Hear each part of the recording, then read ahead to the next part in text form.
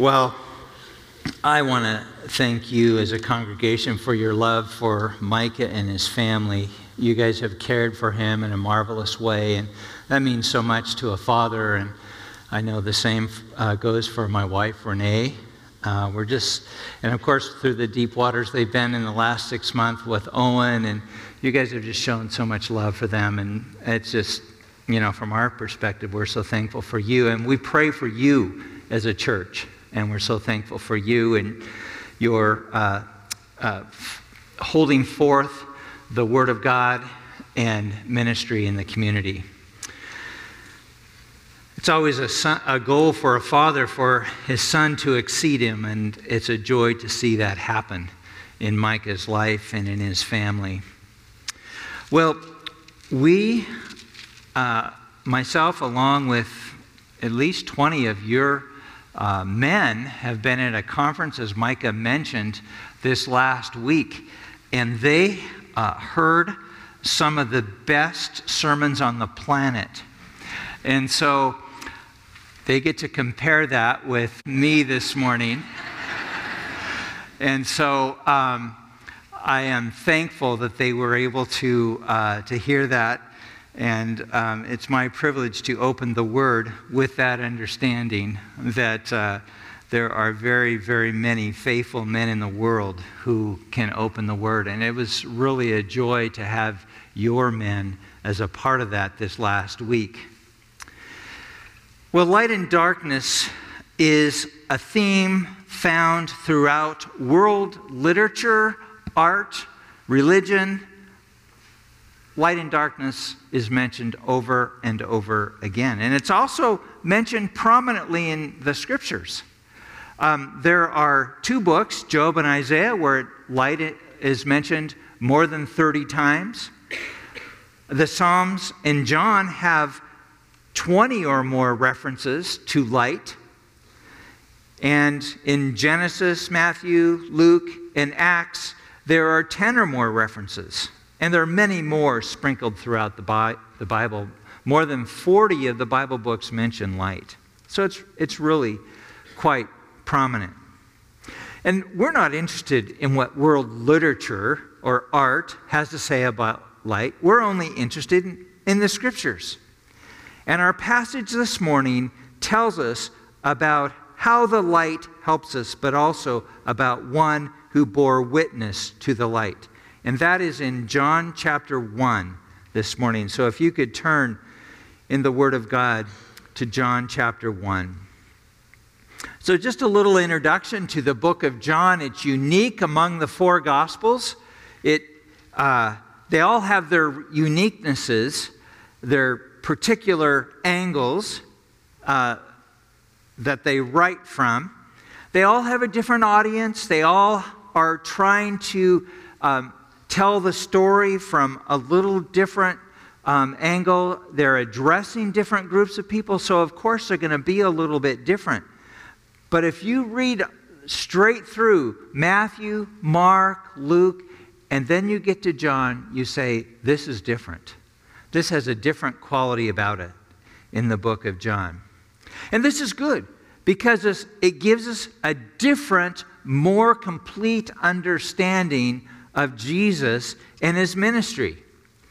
It's good because our understanding of Jesus would be missing something without John's perspective and John's way of writing. Well, our passage today begins 4 verses into the book of John. So the passage is John 1, 4 to 8. And they are influenced by the first 3 verses. And so we need to consider them briefly by way of introduction. The first 3 verses are, in the beginning was the Word, and the Word was with God, and the Word was God. He was in the beginning with God. All things were made through him, and without him was not anything made that was made. These are powerful verses. They give us an understanding of Christ that removes all doubt about his eternality.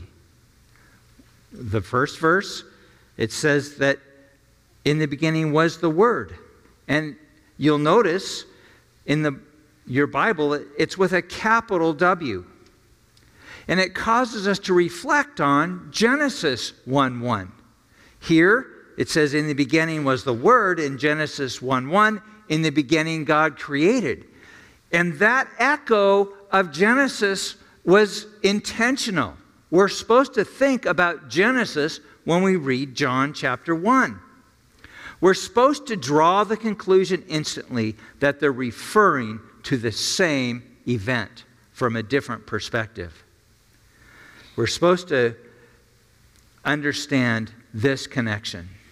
And when we connect these phrases, we are filled with a lot of questions like, who is or what is the Word?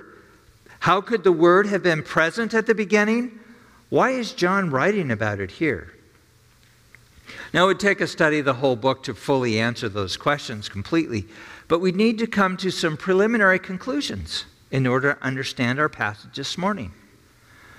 John is telling us that when God created the world, Jesus was already existing. He wasn't part of this created world in Genesis chapter 1. Jesus already existed. He was outside of it, if you will. Now, as an illustration of this, think of a child and his Legos. He may build his little city. He may have all these buildings. He may even have some little cars. But he has created this situation, this little world of his. He is outside of his creation. And except through some miracle, he can't enter into it. He will always be outside of it. This is exactly what happened with Christ. He was outside of it when the world was created, but in his incarnation, many years later, he entered into that world. And when I mention many years later, that's another way of talking about the creation, and that is the entry of time. Jesus, God, the Holy Spirit, they lived eternally outside of time. But when the world was created, time began. The calendar started as a way of keeping track of time. It didn't exist before that. Jesus existed outside of that. And it's because anything already existing must be eternal, having existed in eternity past. Now, this is where my Lego illustration totally breaks down. That was talking about the physicalness of the world the child has created. But when we talk about time, we're talking about something totally different. Jesus existed in eternity past. When everything else came to be, he already was. It's strange language, but it's required in order to understand this. And we need to note also the presence of the entire Trinity in creation. Genesis 1:1, in the beginning God. We already know about God the Father. And this passage here, in the beginning was the Word, tells us about Jesus' presence. And in Genesis 1:3, it says that the Spirit of God was hovering over the face of the waters. And so we have the Holy Spirit there. And then in Genesis 2:7, it says that the Lord God breathed into his nostrils the breath of life, talking about the creation of Adam. And so all three of members of the Trinity were there at creation. The Godhead was there. It wasn't just an act of God the Father alone. Now, I jumped ahead a little bit when I said that Jesus was there because when it said the beginning was the Word. And to understand that, we simply need to look further down in John chapter 1, verse 14. And John helps us understand this. In John 1:14, he says, "And the Word became flesh and dwelt among us. And we have seen his glory, glory as of the only Son from the Father, full of grace and truth." So there we have it.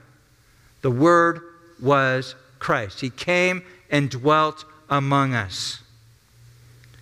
The Word is Christ. He who was only a spirit from eternity past became flesh, to remove all doubt to whom he's referring.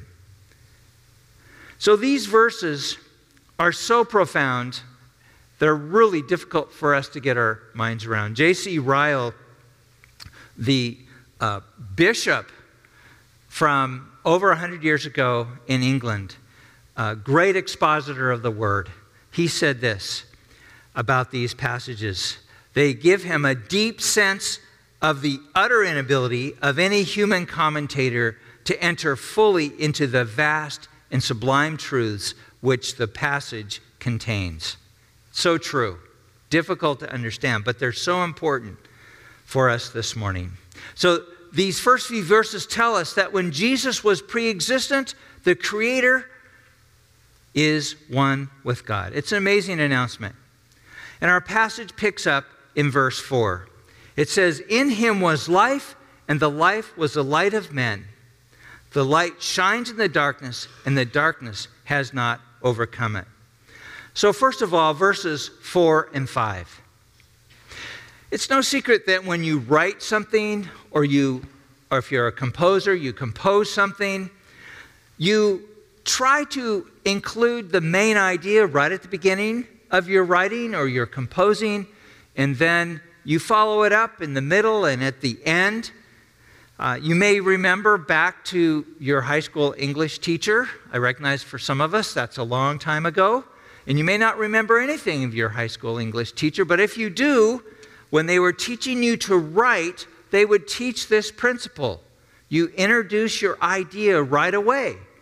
You have a thesis sentence, and then you follow that through. Certainly true of the great composers. They may have a series of notes. They may go up and down, and then they follow that through their composition. I'm not talking about the little ditty songs that they have for pop songs today, but major composers. And so they may change that theme in the speed that at which it goes, or how it's presented, or the style throughout that work. Well, John practices this in his gospel, and these themes are carried not only throughout John, but into his epistles, 1st, 2nd, and 3rd John. He's really brilliant that way. And the terms life and light are themes to which John repeatedly returns. So let's talk first about this term. In verse 4, in him was life. Specifically, the word is zoe in the Greek. And it's used 54 times in the Gospels. That's almost 3 times per chapter in the Gospel and epistles. And to see how John uses this at the beginning, at the end, we just read verse 4. Turn to the end of John chapter 20. There's only 21 chapters. But at the end of John, in chapter 20, verse 31, he says, "But these are written so that you may believe that Jesus is the Christ, the Son of God, and that by believing you may have life in his name." So he has it at the beginning, and this is like the purpose statement for the whole book. He wraps up the book so we understand. And life is right there in the middle of these verses. So what is John exactly talking about then when he talks about life, if it's so important? We have a difficult task here to understand exactly what John is telling us. John speaks cryptically many times, and he'll say very absolute black and white things, and it kind of leaves us like that emoji, and just kind of looking like this. What is John exactly saying? Well, on one side, we have this reference, clear reference, in verse 1 to the creation, in the beginning. And that helps us here.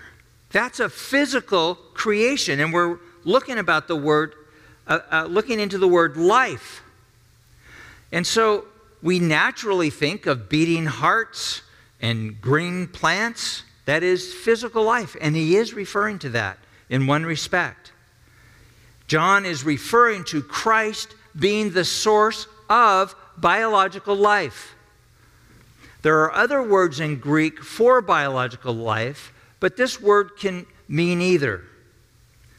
So he is this source of life with the creation event just referenced there.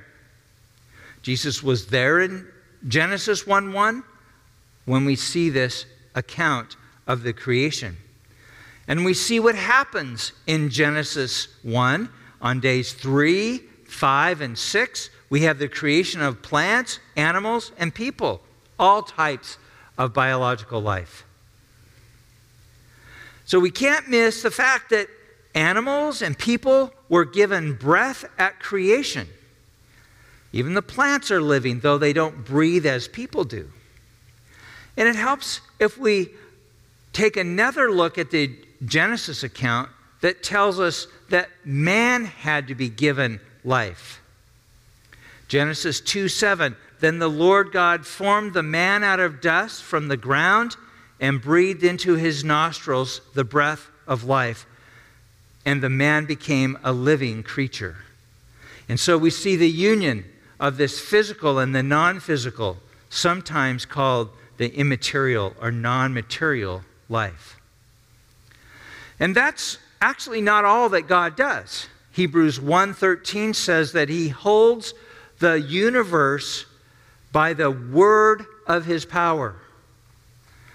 And should he withdraw his support, the universe would fly apart. And of course, that means all life. But still, we've not entirely wrung all the meaning. In some ways, we haven't even looked at the most significant part of the meaning of the word life. As hard as that is to believe, because life, if we don't have physical life, we're not here.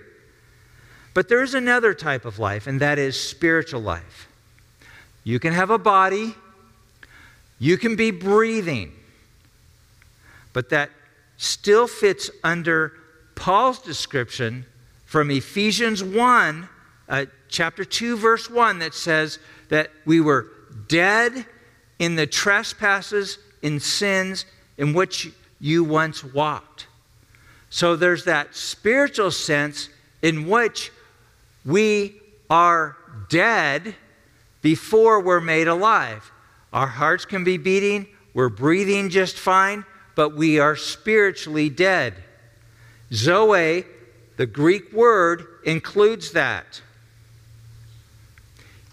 Paul follows that up in the same passage, Ephesians 2, a few verses later in verse 5. Listen, he says, even when we were dead in our trespasses, made us alive together with Christ. By grace you have been saved. So there is a way to be made alive through Jesus Christ. Christ gives us spiritual life, or as John says it here in John 1:4, in him was life. This is important foundational information. We know that spiritual life comes from Christ. Let's continue on, because our message this morning is about the one who bore witness to the life, to the light. So we're talking about life. What's the connection with light? Well, here it is in verse 4, the next phrase, and the light was the light of men. Again, John speaks very cryptically. And so light is like the word for life. Enunciating my K's and F's are very important this morning, because it gets they sound so close in English. But light is like the word life in that it appears many times throughout the gospel. 21, that's like one per chapter. And in our passage here, he makes an organic link between life and light. He uses the word was right in between. Life was the light. I referenced the English teacher earlier, so now I'll mention the math teacher. If you remember, when you had a story problem, that word is was a clue. That meant equal. Okay, if you missed that, you probably couldn't set up the formula right to solve the problem. When one train left San Francisco, leave at 50 miles an hour, and another one left LA going at 35, you know how that went. So, here he says, he uses a verb to be, is. He uses it with past tense as was. And so, the passage is telling us that life is equal to light, spiritually speaking. The two are equal. Now, they're not equal in the sense that there's no distinction between them. There is a distinction. But he is saying they can't be separated. MacArthur says this, they are essentially the same, with the idea of light emphasizing the manifestation of the divine life. And the gospel writer John loves a sort of expression. He's done the same thing in John 1:1. In the beginning was the Word, and the Word was with God. The Word was God. The Word was God. So here he did it again. He's saying they are equal. Christ and the Father are equal. They're both God. And yet, just like light and life, there's a distinction between them. They have the same essential properties, but they are equal. Now, John writes like this to make things clear by providing a contrast. And here's the thing, the reason with light and life. It takes light to expose and bring life. That's how they are connected. It takes light to expose sin and bring life. They work together to expose sin so people can experience new life. John 8:12 says again, Jesus spoke to them saying, I am the light of the world. Whoever follows me will not walk in darkness, but will have the light of life. So we desperately need this light to expose the darkness. Turn with me to Ephesians chapter 5. In this passage, Paul takes up the theme of light and talks about how light exposes the darkness. Ephesians chapter 5, beginning in verse 7, he says, Therefore, do not become partners with them, for at one time you were darkness, but now you are light in the Lord. Walk as children of light, for the fruit of light is found in all that is good, right, and true, and try to discern what is pleasing to the Lord. Take no part in the unfruitful works of darkness, but instead expose them. For it is shameful to even speak of the things that they do in secret. But when anything is exposed by the light, it becomes visible. For anything that becomes visible is light. So, Paul addresses this need for light. And there's clear contrast between light and darkness in this passage. Verse 9 says the fruit of light is found in all that is good, right, and true. In verse 11, take no part in the unfruitful works of darkness, but instead expose them. And then verses 13 and 14, but when anything is exposed by the light, it becomes visible. For anything that becomes visible is light. So, light is exposing sin in lives, specifically in our lives. And he wraps up this section in verse 14 with some scriptures from the Old Testament. He says, "Awake, O sleeper, and arise from the dead, and Christ will shine on you." He is making this personal to each one of us as he talks about the light and how it shines in our own life. And he says to wake up. And then notice that light and life are in these next two phrases. Arise from the dead, that's talking about life, and Christ will shine on you. All these things are coming together, life and light. Amazing consistency among the scriptures. And so this message is for us this morning. Awake, O sleeper. There is sin to confront in our lives. There is much that we need to wake up and expose in our lives. There is light that needs to expose deeds of darkness in our own hearts and in our own actions. And the Scripture is calling us to do that because Jesus Christ is light.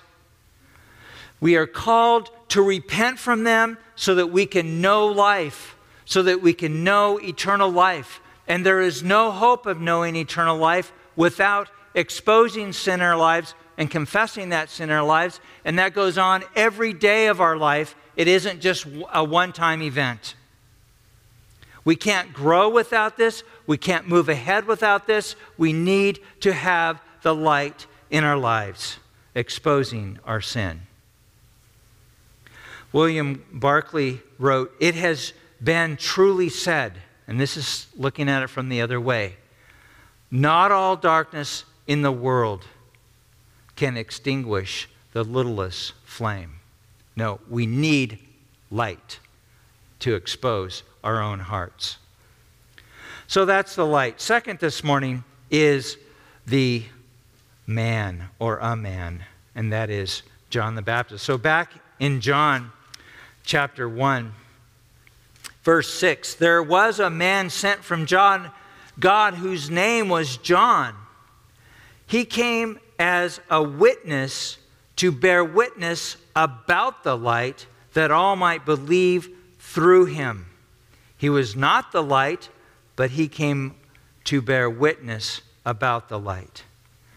And so, in some ways, we learn about John here things that we don't learn in the other Gospels.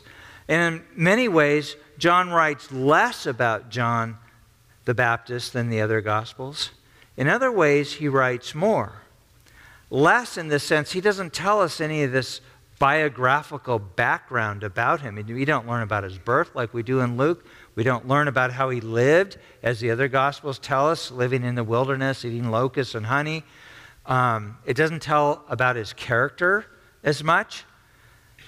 The other Gospels tell us these things. But John was the last Gospel written, so he knew everybody already had those Gospels. And he was giving us something that the other Gospels didn't reveal. He assumes his writers already know about that. And it's helpful because it rounds out our understanding about this very, very unique man. It's kind of easy to overlook John the Baptist because he lived in the shadow of Christ. You know, you think of John the Baptist, oh yeah, he came before Christ. But what if he had lived and ministered at the same time as the other great prophets? Say Jeremiah or Ezekiel or Isaiah. Or even better, what if he would have appeared in the middle of the 400 silent years between Malachi and Matthew, or the birth of Christ? He would have shined like a light all by himself, much like the great Old Testament prophets. Jesus himself said about John the Baptist, I tell you, among those born of women, none is greater than John. And so he's a great man. Jesus also said, for all the prophets and all the law prophesied until John. And if you're willing to accept it, he is Elijah who is to come. He who has ears, let him hear. He said that in Matthew 11, 13 to 15. So he's counted as the last of the great Old Testament prophets. So that's high praise coming from the Savior. So we should see John the Baptist as an important forerunner. And one of the reasons he's so important is that it says in John 1:6, our verse here, he's a man who is sent from God. How many could ever make that claim that they were sent from God? He had a very, very particular purpose, and that is what John reports on. Not on everything, but he reports on some of John's mission, his mission. Now, as one who is sent from God, he had a commission from God. His birth, his ministry was not an accident. It was planned and anticipated by God. Earlier, I read Matthew 11:14 that said he was Elijah who is to come. That all by itself is interesting, because if you go back to Malachi chapter 3, verse 1, it says, behold, I send my messenger, and he will prepare the way before me. So a messenger is to come. And then at the end of Malachi chapter 4, verses 5 and 6, it says, behold, I will send you Elijah, the prophet, before the great and awesome day of the Lord comes. And he will turn the hearts of the fathers to their children, and hearts of children to their fathers, lest I come and strike the land with a decree of utter destruction. And so we see here that this is John the Baptist. Jesus tells us that. And these were written 400 years before John the Baptist was born. So he's an important figure. All the Gospels mention him. They all thought they needed to include him in order to adequately tell the story of Christ. And John 1:7 gives the reason why he was important. He came as a witness to bear witness about the life that all might believe through him. Even before beginning to preach, John the Baptist had given people a clear understanding about who Jesus was and what he came to do. That was before Jesus began to preach. The identity of Jesus, he gives that in verses 7 and 8. And then later on in the chapter, in verses 29 to 34, which we'll look at a little bit later, talks about John telling about Jesus. So he tells about Christ's role in God's plan, the need to believe in him as a Savior. So he is a witness about Christ. And John and his relationship with Jesus was very, very interesting. Their lives were so intertwined. If you'll remember from Luke in the birth narrative, John the Baptist's mother and Jesus' earthly mother were friends. They were relatives. And they talked about their mutual pregnancies. And so their lives are very, very intertwined. And here in John 1, we see John the Baptist expressing extreme confidence in the ministry of Jesus, confidently telling him about our need for salvation through Jesus. But this is early in Christ's ministry. Things change later on. And we're surprised to learn that John actually expressed doubt about whether Jesus was the one. And if he had doubts, if he had gotten the story about the Messiah wrong, what should he do about them? Well, he should ask the Messiah. And that's what he did. In Matthew chapter 11, verses 2 and 3, says, now when John heard in prison, tells us something, John's in prison, things aren't going well, about the deeds of Christ, he sent words by his disciples and said to him, Are you the one who is to come, or shall we look for another?" He's doubting. John knew what he had been told, but as Jesus Christ ministered, he didn't have the glory that they all expected. In fact, Jesus experienced rejection. And John the Baptist himself suffered. And this led him to this place where he had to ask Jesus, "Are you the one, or is there someone else coming?"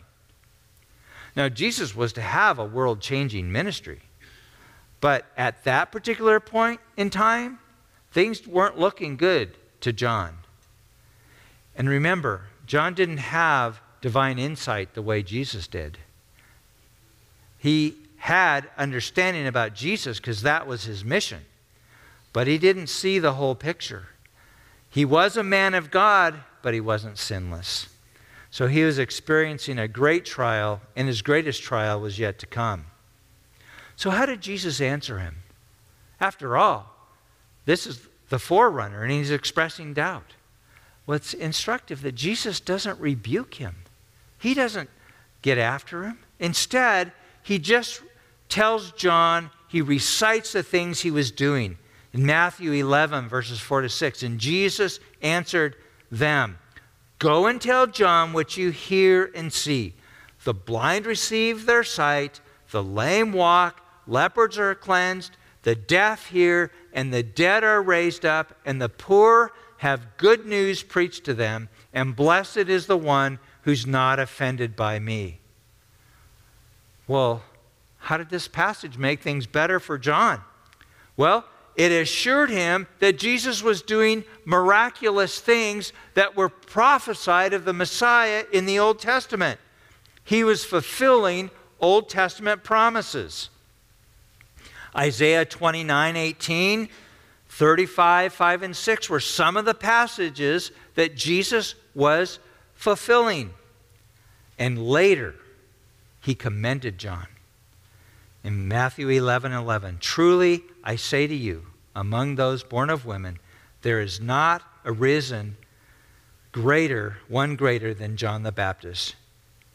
And he also said, "Yet the one who is least in the kingdom of heaven is greater than he." He's talking about the coming of the Holy Spirit and the new age to come. So John the Baptist was the man.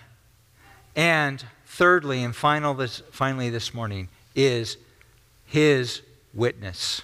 John's witness about Christ in verses 7 and 8. "He came as a witness to bear witness about the light, that all might believe through him. He was not the light, but he came to bear witness about the light." He was only a witness. That was John's role, to be a witness. He was not the Savior himself. Instead, his humble role was to point to someone beyond him. What a humble place for this man to be, yet appointed by God for this important task. John the Baptist is connected to the light, to Christ. He bears witness to it. There's the main light, Jesus, and there's John, who is reflecting that light, like the sun and the moon. His focus was always Christ. Now, there's three things being taught in this passage.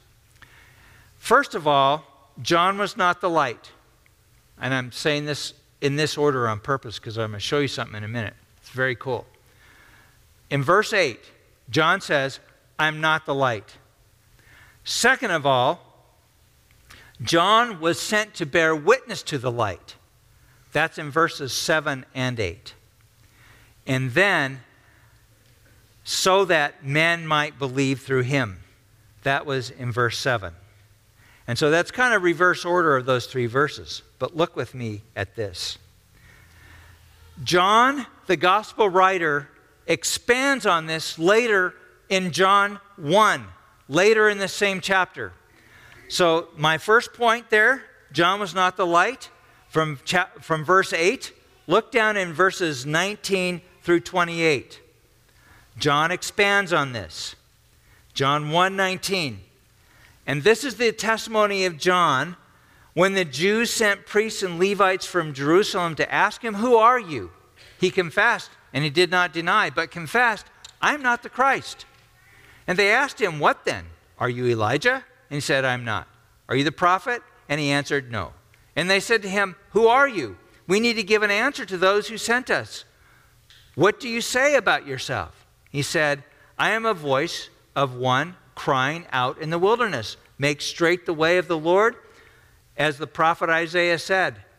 Now, they had been sent from the Pharisees. They asked him, "Then why are you baptizing if you are neither Christ nor the Elijah nor the prophet?"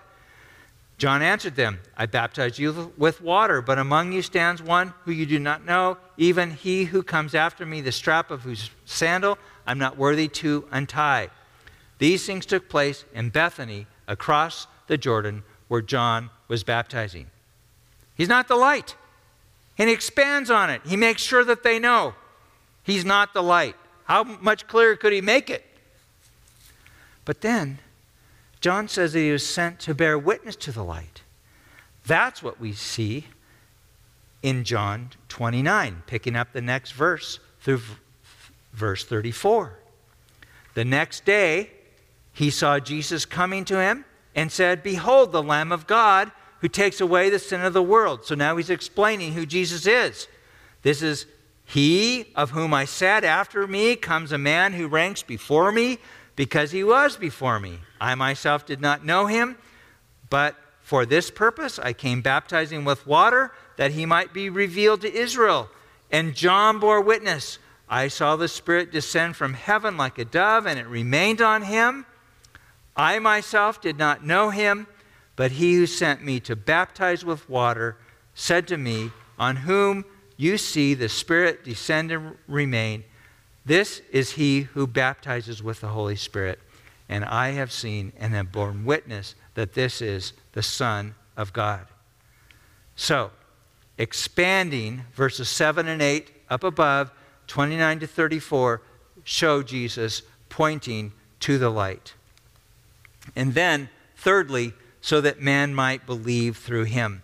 I'm not going to read these verses because there's too many here, but from verse 35 to the end of the chapter, we see men coming to follow Christ. And so John is simply making clear what he says in verses 7 through 8, expanding it later on in the chapter. So this is what was on John, the gospel writer's mind as he writes John chapter 1. But what can we learn from it? What can we take away from this? First of all, like John, we are only witnesses. We shouldn't think too much of ourselves. John was an important man in the history of the world, but he realized that he was only a witness. As important as he was only a witness. He knew that he was only the reflected light, not the source of light. And a Christian's witness will be less effective if they think they are more important than they are. We are simply witnesses. We're simply ambassadors. We're simply here to tell what the Word of God says about Jesus Christ. Paul said in 1 Corinthians 1:23, "We preach Christ crucified," which is what a witness is supposed to do. But then he goes on to say in verse 27, "But God chose what is foolish in the world to shame the wise." God chose what is weak in the world to shame the strong. The witness is not the point. It's what is witnessed to that's important. And John the Baptist understood this, and we should as well. Second, like John, we should bear witness to the light. In other words, we need to say something. There's a version of a quote by St. Francis of Assisi that goes something like, "Preach the gospel all the time. If necessary, use words." You know, it's one of those things that's clever, but first of all, he probably never said that, if he ever said it. And if he did, it's wrong. We have to speak. John bore witness. He didn't walk around just being John. He said something. And it's important to have a holy life, but we shouldn't contrast that with speaking to others about Christ. We must say something. The word witness is actually a legal term for the one who's called into a trial and is asked questions.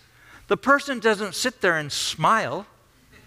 The person says something. They bear witness. Nobody gets called as a witness just to sit there. So here's the thing. We must tell others about sin. We must tell others about depravity. We must tell others about the need of all mankind to fall on our face before our Savior, that we need a dead and risen Lord, that we need to confess our sin and repent from that sin, and that when we do, that we can be saved. We are a witness to that. And more than that, we need to preach that to ourselves on a regular basis. We need to allow the Spirit to witness into our own heart, and that we need to confess ourselves, and that we would love the Savior. People, we so desperately need, the world desperately needs this message. It is lacking. It is not being spoken.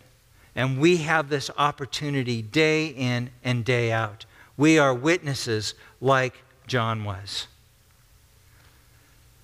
Living a holy life might prepare the ground for planting, but nothing will grow without the seed being planted. You can dig, you can plow, you can shovel, you can amend the soil, you can do all this stuff, but a seed must be there. Thirdly, we need to talk about Christ. May seem obvious, but sadly it isn't. In many pulpits across this country and around the world, Christ is omitted or simply alluded to. My wife and I, Renee, had a privilege a few years ago of traveling in England, and we found ourselves in the city of Bath on a Sunday morning. And it's always been our practice to attend church even when we're on vacation, if possible. And we were right there. There's a cathedral in Bath. And once the greeters got over the surprise that we weren't just trying to tour the place, but we really wanted to be a part of a worship service, they invited us in. And of course, it was beautiful. The sights and sounds were beautiful. But when it came time for I think they called it a homily, not really a sermon, he spent all his time talking about a poem that talked something about something Christian. And so Christ wasn't the focus there. This beautiful place, the focus was not Christ. That's not unusual. Sermons must preach Christ. We must speak of Christ to our friends, neighbors, and co-workers. We are like John the Baptist, reflecting the light. We don't have an explicit commission like he did because he had a very specific role. However, we are to bear witness like he did. It says in Acts 13, "For so the Lord has commanded us, saying, I have made you a light for the Gentiles, that you may bring salvation to the ends of the earth." The next verse says that all those appointed to salvation were saved. And that's what we need to do as well.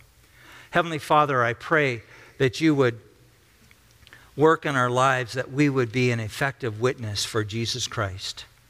Father, we thank you for John the Baptist and his marvelous testimony, for his marvelous humility, his willingness to simply obey and follow you and do the task you called him to. Father, I pray that you would work in our lives, and so that we would allow your Spirit to work in us, and also that we would speak to those around us the good news of Jesus Christ. We pray in Christ's name. Amen.